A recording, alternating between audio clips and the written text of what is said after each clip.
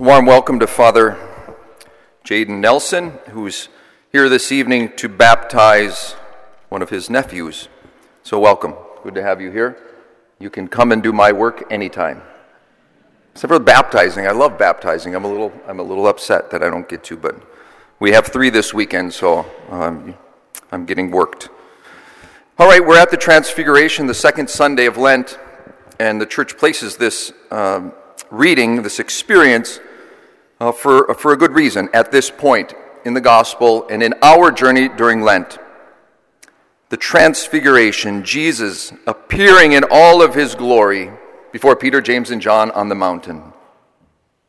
You may recall, maybe told it once or twice, but it begs repeating, the story of an older couple. They were farmers in upstate New York, and they had a middle-aged son living with them, and they won a trip. This is some years ago. They won a trip to New York City, and they were able to have a couple overnights at the Waldorf Astoria, that extraordinary hotel, I think on Fifth Avenue. And they packed up their old car, and they made their way into the big city. First time there, had never been there. And they were astonished at this city, and it is quite magnificent. And so they drove up, the dad and his middle-aged son, and Ma in the passenger seat. And Ma, you stay here. We're going to go in and get things settled since we're new to this whole hotel business. And as they walked in, he was astonished, both the dad and the boy, at the marble and the gold and all the people coming and going. Just so happened to be a quilting conference there that weekend and a beauty pageant in the same time. And he noticed, the old man in all of his wonder, this box off to the side. The doors would open and close, and a bell would ring. People would walk in, it would close, and then a few moments later, other people would walk out. And he was quite astonished. He said, "Boy, look at that." And he was watching as these matronly ladies, there for the quilting conference, would walk into this box, the doors would close, a bell would ring, and about a minute later, out would pop these beauty pageant participants. To his astonishment, the man said to his middle-aged son, "Boy, go get your ma. We're going to put her in this thing and see what happens." That would be a major change. That's not at all what we're talking about in the gospel. The change of the Transfiguration is not about Jesus.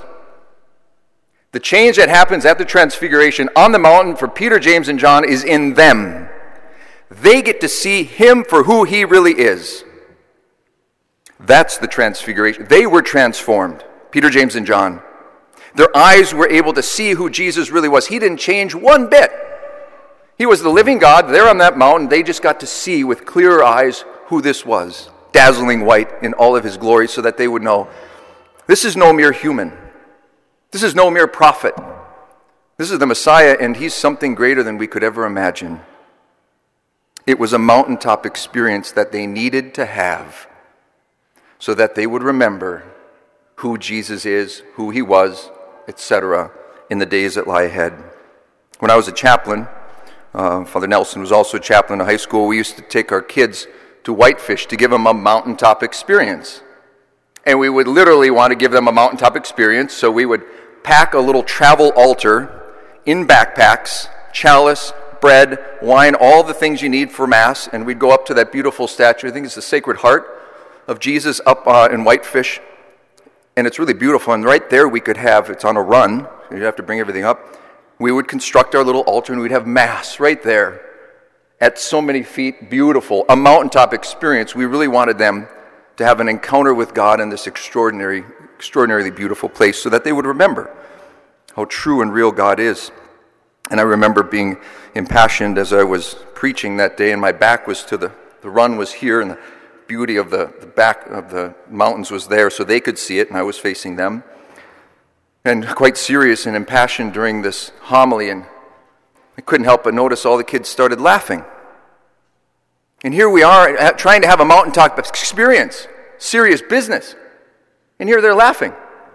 A little upset, I turned to see what they were laughing at, and lo and behold, there was a skier with a banana suit, dressed as a banana, skiing down right behind us. And as I watched, then came, of course, the person dressed in a gorilla suit, who was chasing a banana down the mountain. We all had a good laugh.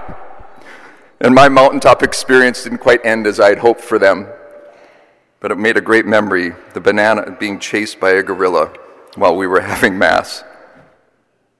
We wanted a mountaintop experience. For them, Jesus wanted a mountaintop experience for Peter, James, and John. Why? Why? Because they were headed to Jerusalem, and after not so many days, weeks, they were going to see this. And he said, you have to know who I am so that when you see this and all seems lost, you will not be afraid. You must see me for who I am so that when all seems desperate, when it looks like the victory is the devil's, you remember, no, I'm God, Jesus says, and I am victory. They needed that so that when things got dark, and that after the resurrection, when they were being martyred, they would know, no, that is him. He is who he says he is, and he brings victory. That's why they needed it, so they could stay faithful in the dark times. That mountaintop experience was meant to last them a lifetime of trials and crosses. The Lord was good enough to give me a little mountaintop experience, a real one this time. When I was in Lourdes, I was leading pilgrims through Lourdes, the great site of Our Lady's apparition in France. 3 weeks I was there leading pilgrims to all the footsteps of St. Bernadette. I was about a year out from being ordained a deacon. And at that point I wasn't sure. I was just going along the way and letting the Lord lead me. I wasn't expecting anything, no epiphanies, no nothing, but just serving.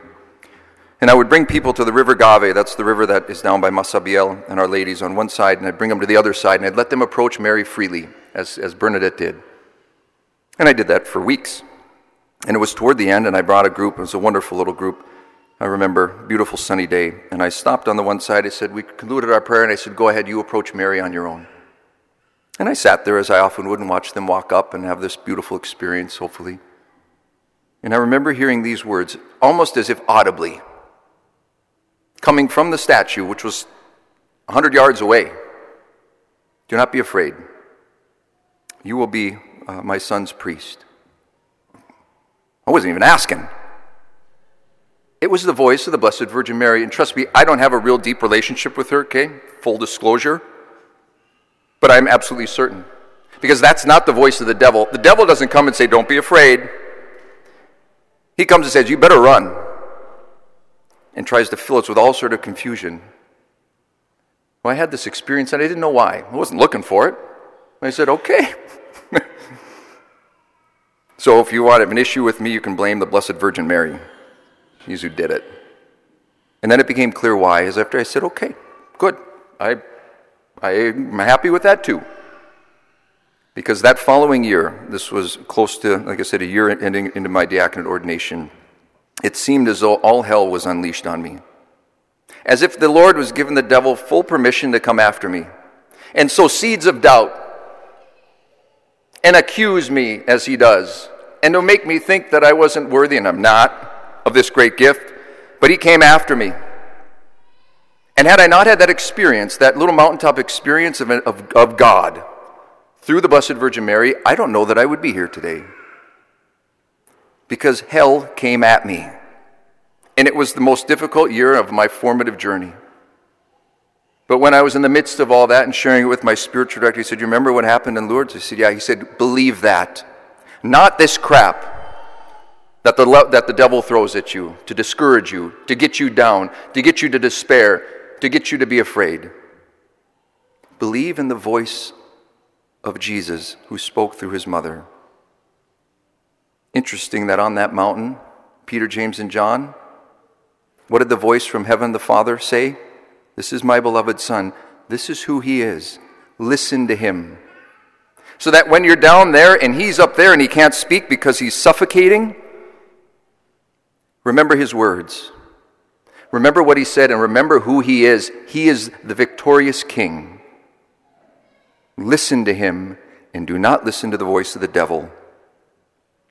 So that's our encouragement as we head into this time of Lent. The devil will want to discourage us, and throughout our lives will want to discourage us and accuse us. And our Lord invites us, go back to a mountaintop experience. When you experienced the living God, maybe it was through the love of a friend or a spouse or a parent. Maybe it was the voice of the Blessed Virgin Mary. Maybe it was the voice of Jesus himself. Maybe it was just sitting in adoration and feeling loved. If you haven't had an experience, I bet you have. But if we haven't, it's coming, and we need to pray for it. Give me a mountaintop experience, Lord, for those days when I don't feel it. You know, Mother Teresa went decades without feeling God's love. Decades! But she didn't doubt, because she had experienced it and believed it, that is the living God. He doesn't come in feelings, but he comes in truth. He comes in love. So our homework is to reflect on, in our prayer during this Lent, when have I experienced God recently, in the past, ever in my life? And to go there and to relive that, because that's real. And that when the devil comes a-knocking, in trial, in darkness, when all seems lost, as some think it is right now in this world, we return to the victorious King who is Jesus and say, no, you win. The gates of hell will not prevail, will they? Because you said so. And that becomes the voice we listen to, not the assaults and the attacks of the evil one who wants us to be afraid. Jesus says, do not be afraid. What you experience is real. Go there and believe it.